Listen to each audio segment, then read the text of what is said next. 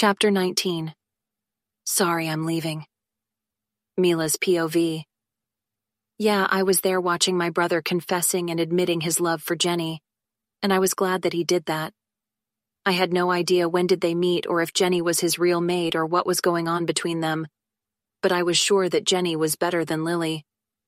I just wished happiness for my brother. I knew that I waited too long after I had heard Lily and the beta secret conversation, but I had to wait until the right time came. I wanted a more extended time because I wished Zachary to find it by himself first. I asked James to follow Jenny and Zachary because I wanted to hide in the back and listen to what was going to happen between Lily and Beta.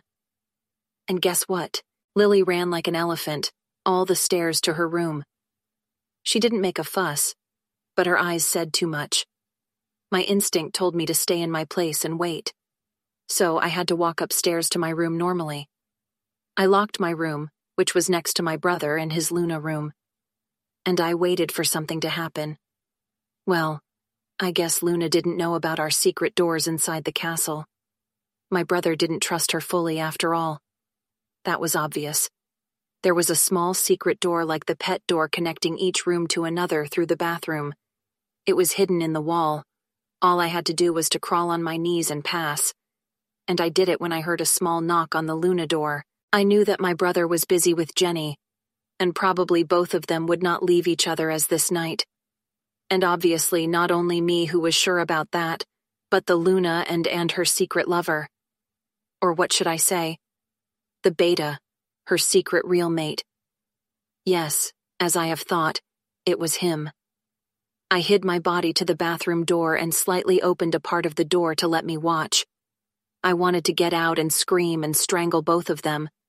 But no, that wasn't a solution. That would make my brother's reputation in the mud, and the other alphas would make fun of him. That wasn't the right solution. I grabbed my cell phone and I started recording videos. And yes, it was it. I couldn't dare to watch what was going on, or I might scream and yell. It was horrible. The beta pulled her to his chest and kissed her roughly as if they had never kissed or touched before. Then he pushed her to the bed as if he was on a mission to do something fast. He didn't even kiss her neck or ask her to take off her clothes, but he only lifted the bottom of her dress and unzipped his pants. Then dang. He pushed his dick. He fucked her very fast and rough. She was going to scream from the way she clutched the bed sheets with her nails in her hands. But he covered her mouth to not slip out any sounds out of her nasty mouth. Sure, they were fucking on the alpha's bed. If he busted them fucking, then both of them would be dead. I wonder how both of them dared to do this. What kind of evil minds would dare to betray the one who cared about them? That bitch. I stayed there, speechlessly flabbergasted and shocked. I wanted to go back to my room, but I hoped to hear something. The beta reached his climax inside the Luna pussy, as if he intended to do that from the beginning. Then he pulled his dick and zipped his pants again, and he didn't even kiss her.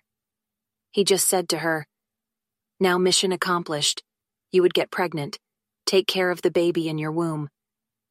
She asked him before leaving, "So you want to make love to me again?" The beta patted her head and devilishly said, "I will every time I'm horny, and the alpha is out or busy with Jenny. I will come and fuck you and fill you with my sperms." What the fuck? I muttered internally. Then that was it.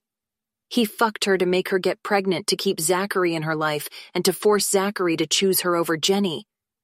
I didn't get much time to think. He left, and I had to go back to my room, especially that I heard my mate shouting my name. Damn it, I totally forgot about my cheating mate. I rushed back to my room. I unlocked the door and then there I was in front of him. I huffed and threw him with up and down looks. "What the hell are you doing here?" He shrugged his shoulders. "Taking back my Luna."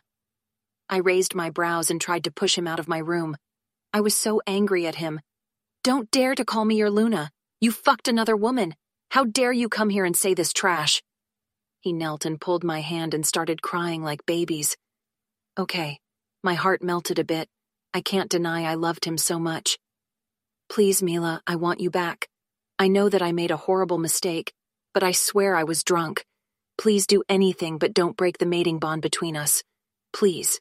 I gasped at the idea of breaking the mating bond. I had never thought of that. I really would never do it. I just wanted to punish him. I shook my head and sighed in frustration. Give me more time to think about it. He gulped nervously and then said with stubbornness, Then I'm not leaving. I will stay like this until you accept my apology and forgive me. I pulled my hand from his and walked past him to inside my room, and I said off my shoulder, Whatever. Stay there as long as you can. I will take my time. I slammed the door in his face and I locked the door with my keys. I jumped over my bed happily and he came back to apologize to me. And finally I fell asleep comfortably. Yes, I couldn't sleep at all for the past couple of days. I have missed him much. But when I woke up, I remembered the video had recorded and remembered that James was not sleeping next to me. I wondered if he was sleeping next to my brother and Jenny or what had happened.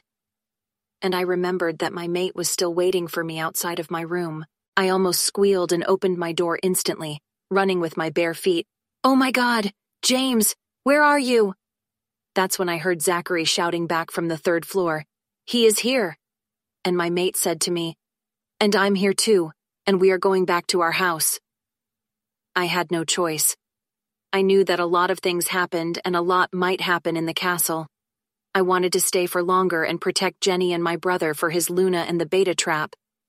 But I had to clear things with my mate too.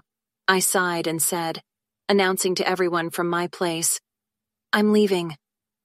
Jenny unexpectedly ran the stairs in a rush towards me. She stood there staring at me as if I was her mother, and I was going to leave her alone.